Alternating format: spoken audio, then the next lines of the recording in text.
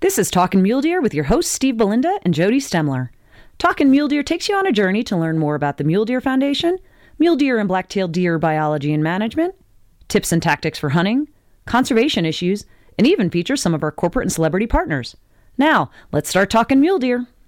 Hi, this is Jody Stemler, and we are talking mule deer at the 2019 Western Hunting and Conservation Expo. And I'm Steve Belinda, Jody's co-host, and we are talking to someone now that I'm just going to say he's a muley slayer. You know. well, that's right, because he is the muley slayer. Yeah, We've got Mark Smith with us today. Mark, hello. Welcome to joining us. Hey, thanks for having me on here, Jody. Thanks for having me on, guys. Welcome, Mark. So how did you get muley slayer handle? It's awesome. Well, it's kind of a funny story.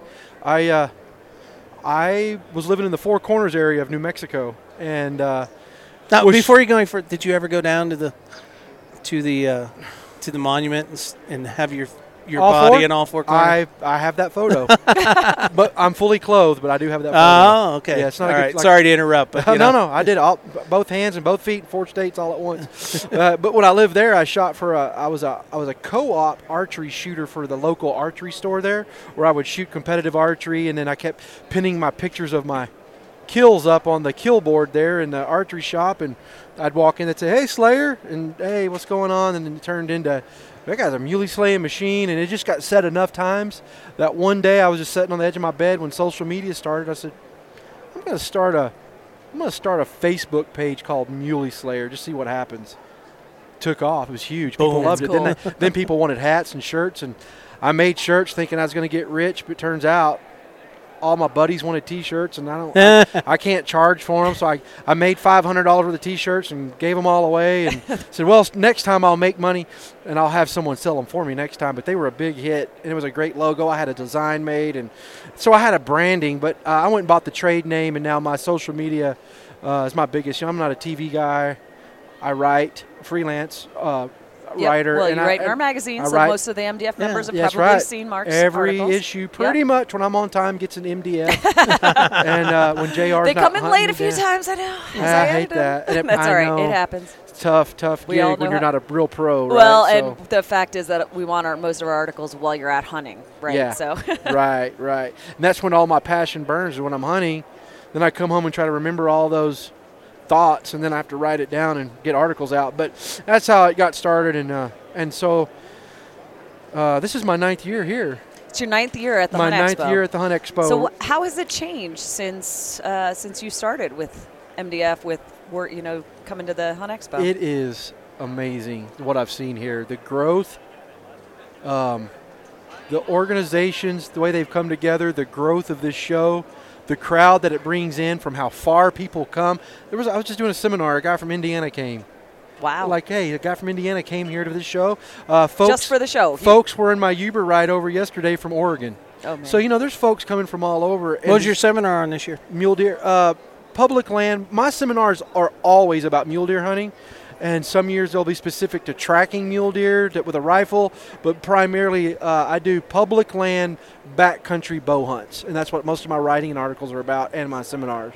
From prep to from where to go, from tag strategy to science behind mule deer to equipment choices. Just those kinds of things, yeah. So tell us a little bit about, we were going to get into what you talked about in your seminar today. What were it was mainly the public land hunting. So it was, how do you put into your tags? Tell us some of your tips.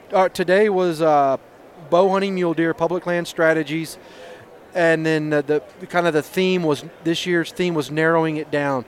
Whereas with cyber scouting and Google Earth, and all of the great resources we have from all the organizations that have, where you get your tag strategies and just all the scouting things that we have out there through the magazines and services, nothing replaces boot leather on a mountain. Right. You're just going to have to. And I hunted, in my 2018 season, I hunted an area in a state that I'd hunted before years ago. And when I got there, things had changed. The game wasn't where, the mule deer were not where they typically had been. There was mismanagement of mountain lions, had decimated the mule deer herd in certain areas, so it caused me to have to change my tactics on the fly, ask locals, I mean, I just literally had to go into camps and ask what elevation are you hunting at. Yeah. And then I went down and found a successful hunter at a gas station with a nice 4-point mule deer buck in the back of his truck, and I just flat out asked him, I don't want to know your hunting spot. I mean, obviously I want to know your hunting spot, right. but because to save us face, both of us, I'm not going to ask you where you killed the buck, but can you tell me what elevation you were at?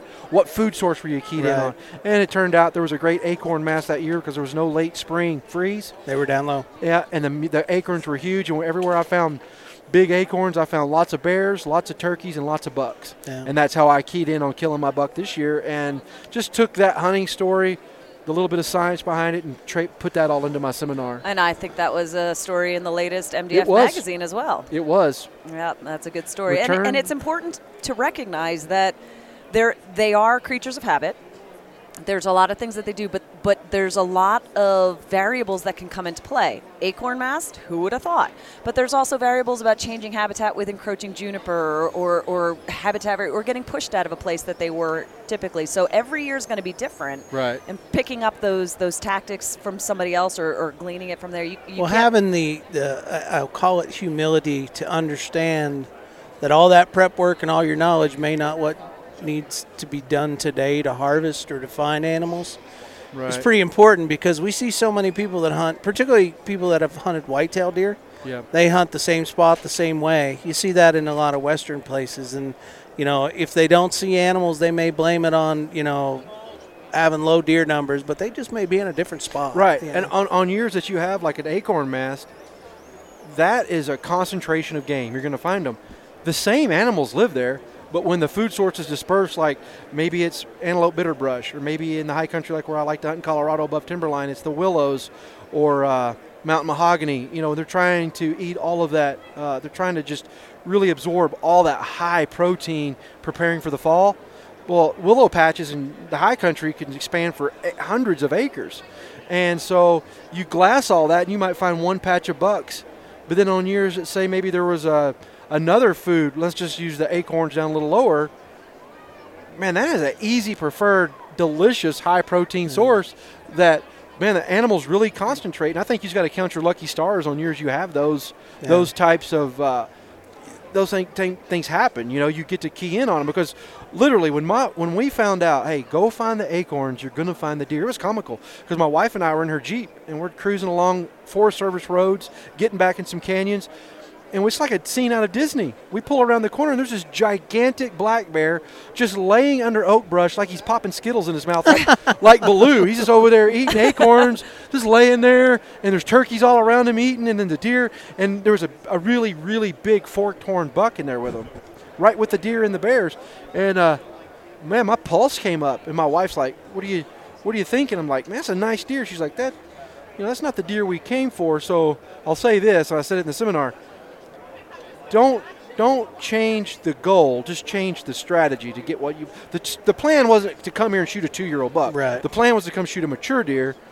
But when you don't see a lot of deer, then all of a sudden you see a deer. You're like, oh, I'm happy with that one. And if you're strictly a meat hunter and that's where you're at, great, good for you. But if you've shot a few and you're looking to challenge yourself, especially with a bow. I was looking for that next level. It was just a 4x3, but it was a 5.5-year-old buck. It was a nice 27-inch 4-point, So. And that was Colorado this year? It was actually that was on the Navajo Indian Reservation in Arizona. It's a general hunt. You don't have to have a guide. Okay. And it's a general draw. It's a $400 tag, but it's kind of a secret. It's the secret's out, but it's. I was going to say goodbye, secret. There's only 3 non-Navajo tags per unit in like 5 units. Okay. So that's not like a huge, and I only applied because I didn't draw anywhere else because of the shrinking opportunity, So you mentioned something earlier. I want your opinion on it. You talked about cyber scouting and all the information at our fingertips. How has that changed the game? It's made a lot. It's made the research piece a lot easier for the modern day hunter. And I've just talked about this on other podcasts and in articles and seminars. I was a guy that would get the Pope and Young record books, look for the amount of entries, do the mean median mode, find the most entries per county, go to a map, find that county, and key in on what I would think would hold deer. Then I would plan a vacation and drive there and go look there. I can do the exact same thing today by just looking at several websites that have draw odds Draw odds will tell you everything you need to know about a unit, whether you want to go hunt there or not. If it's harder to get, it's better to go. And then go look at Google Earth, identify food sources and water above timberline. Boom, you're hunting Wyoming, you're hunting Idaho, you're hunting. So easy. I can figure out in 30 minutes what it might have took me 3 months to figure out in the 80s, right. 90s. And, we're seeing a huge increase in demand. Yes. In our western states. And I attribute it to what you just described. It's easier to plan a hunt, to scout a hunt, and to be knowledgeable about an area to a lot more people now. Yes. And the convenience factor to get here to be successful is driving applications for limited tags in our western states. Our resource is not expanding. Our resource is not growing. That's why we're here today. That's what we're building on. That's what we're trying to ensure that our grandkids have these beautiful animals to hunt.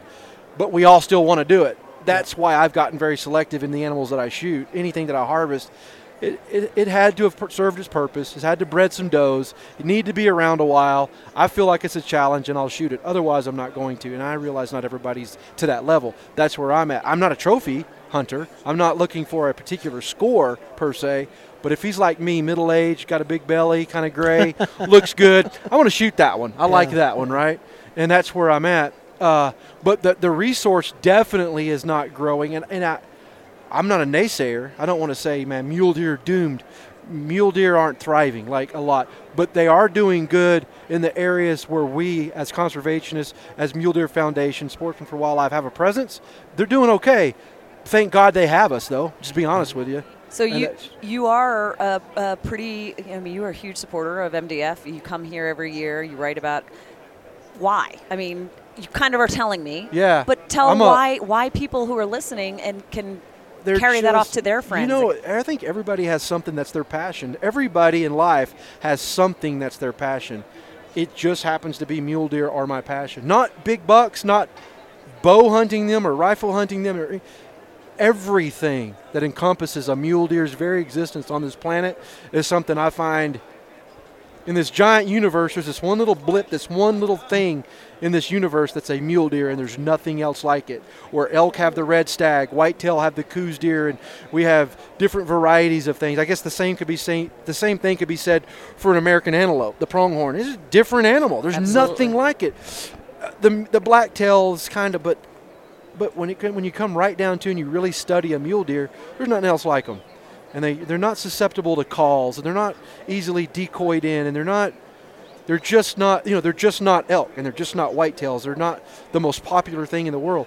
They are growing in popularity, I believe, because of great folks like Jason Matzinger, Project Mule Deer, this organization, myself included in that. Everybody in this room, we are making the mule deer more popular, but for a long time, elk hunters would buy a deer tag to have in their pocket to go grab their meat, and they'd go hunt a big bull. But if I see a nice buck, I'll shoot it, put it in the freezer. They weren't the focal point. Now we've brought the mule deer to the forefront because of our passion for this beautiful thing, and it has become the icon of the West. So to answer that is, I don't know where I was going with that. But your connection to the Mule Deer Foundation. I'm just connected to mule deer. Then when And because of our friend Ray Crow, in another life, back when he was with a muzzleloader company, we became friends. And he knew I was a speaker and a writer. And he's like, hey, I'd like to give you a platform. I like what you're about. I like what you're about and what you do. Would you like to come talk mule deer at our thing? That was 9 years ago, 2011. And I remember being in the Sitka booth right over there. And now I'm not, I have a lot of industry friends and sponsors, but it's not even about any of that stuff. The celebrity is just, I love to come here and get an hour on that stage to tell people how much I love a mule deer and how much I believe they should love mule deer. And let's all, and to be a more ethical, better hunter of mule deer. I've really focused on that part of it. I had a piece with JR last year and Jason shooting some promo stuff. And in that promo, I said, at 26, I wanted to know everything I could about how to get a big mule deer on the ground. Now at 46, I'm 48 now, then I was 46, I said everything I do is how to have a mule deer survive, how to have a mule deer. When I was 26, it was how to kill a mule deer. At 46, how can I save a mule deer? What can I do to have them? So, yeah, I'm passionate about it, and I can get choked up talking about them because That's my thing. That's my gig, right? That's what I love. And I know other guys have their animal, but that's my thing, man. So you're the muley slayer. Yeah, I love them, and my name's not about. Some people are like, man, for a guy that's as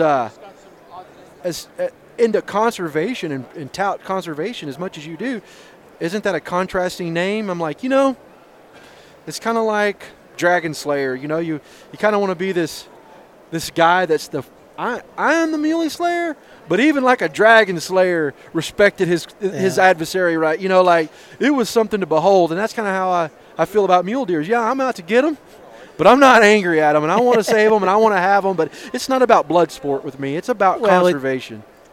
We can no longer ignore things that we care about. Yes. And people like you, organizations like this, and dedicated individuals have to take up the cause. Yes. They have to get involved. They have to care about it. Now, hunters are extremely conflicted when you kill something that you love. Yes. But we cannot separate the fact that we are the ones that love it. We are the ones that are going to go out of our way to take care of it. Mule deer is a year-round thing for you. It's a lifetime thing for you. It's not just something you do for a few weeks in the fall. Yes. You see that in the Mule Deer Foundation members, in the people that work for the organization, in the conservation professionals that are involved with other organizations.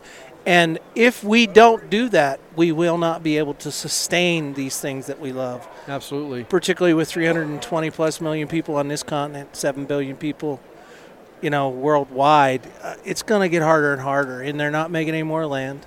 Right. And we're throwing all sorts of difficulties and challenges at our habitats and our animals. It's going to take our intervention and our collective wisdom to get involved. And our passion and commitment. Yes. To put Absolutely. back. So. Right. Well, I just want to say on that note, too, I'm very picky about who I associate myself with. You have to be these days, right? And Mule Deer Foundation is an organization that I'm a member. I'm a proud member. I'm a lifetime member, and I that's in my. I put that in my bio. I'm a lifetime. I'm a father. First of all, I'm a Christian. I'm a father. I'm a husband. I'm a grandpa, but I'm a life member of the Mule Deer Foundation. And what I think a lot of people miss when they come to this show is they're here for the trendiness of certain things. They're the trendy shirts and hats. The things that there's things in here that people need to come by, and that's good. That's good for all of us. But what you spend on a T-shirt and a hat at this show, you can spend less than that and be a member of this organization. When you walk past, you have to walk past this booth when you come in the door to go buy all those other things. Yeah. All I ask people is be cognizant with your money and drop that first $35 off at Mule Deer Foundation. Let's just get them paid up front.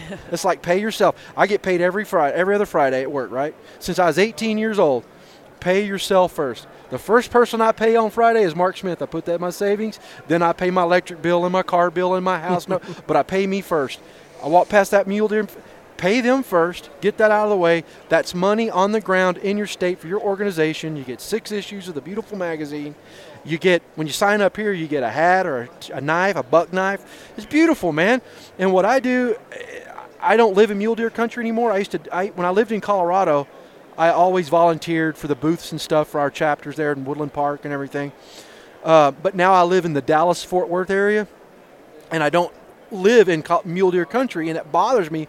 So one of the greatest gifts you can give somebody is I throughout the years, I'll send someone a gift of the Mule Deer Foundation. I'm going to go buy you a T-shirt and a hat, or I'm going to go buy you a knife, or my uncle this or that. I sign all my family members up or friends a year membership, and then at this show every year, it's fun. Now, me and Kenny Smith did it last year right there at that booth. It's awesome. As I come out here and I use my Instagram live feed and I grab strangers. Some of them think you're a weirdo. I remember you doing that. And I was like, year, hey, would you like to be a member of the Mule Deer Foundation? And they're like, no. I'm like, no.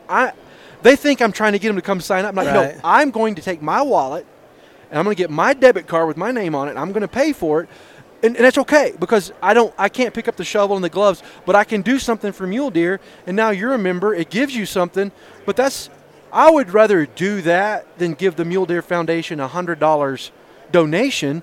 I would rather sign up people and get more involved. So people ask all the time, what are you doing for the sport? How are you growing it? Man, by signing someone up in the Mule Deer Foundation, that's supporting the Mule Deer Foundation, and it's growing the sport of hunting, and it's getting the interest to someone that that might be someone that came here because their crazy old uncle's a hunter and they've never hunted before.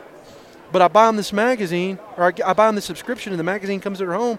Maybe there's an article or an ad in there that inspires them to be a hunter. So every little thing you do matters. That's right. And that's, Absolutely. I feel like I've talked a long time, but everything you do matters. And I think, well, you're giving back. And I love that. We talk about that all the time. Give back what you can. Everybody's different. But the fact is you got to give back to sustain what we love. And, you know, your commitment to the Mule Deer Foundation is well appreciated by everyone in this organization, including Jody and I. Absolutely. So, thank you, Mark, for giving us time. I know this is busy for all of us, but you know, giving us a little bit of your time on the floor here at Hunt Expo, and appreciate what you're doing. I look forward to seeing your next article for the next magazine. Yeah, it's coming. The deadline, well, it is. The deadline. The deadline is actually passed, but that's okay. I think all of us were a little bit focused on organizing. I think we'll squeeze it in, and then after that, they should be back on time for a while. So thank you very much for your time. Thank you for talking mule deer with us. This is Jody Stemler. And I'm Steve Belinda. Please heed Mark's advice. Give something back. Get involved with MDF. And thank you for talking mule deer. Thank you. Thanks for talking mule deer with Steve Belinda and Jody Stemler. The Mule Deer Foundation is the only conservation group in North America dedicated to restoring, improving, and protecting mule deer and black-tailed deer and their habitat. MDF is a strong voice for hunters in access, wildlife management, and conservation policy issues. To find out more, visit www.muledeer.org and stay tuned for the next episode of Talkin' Mule Deer.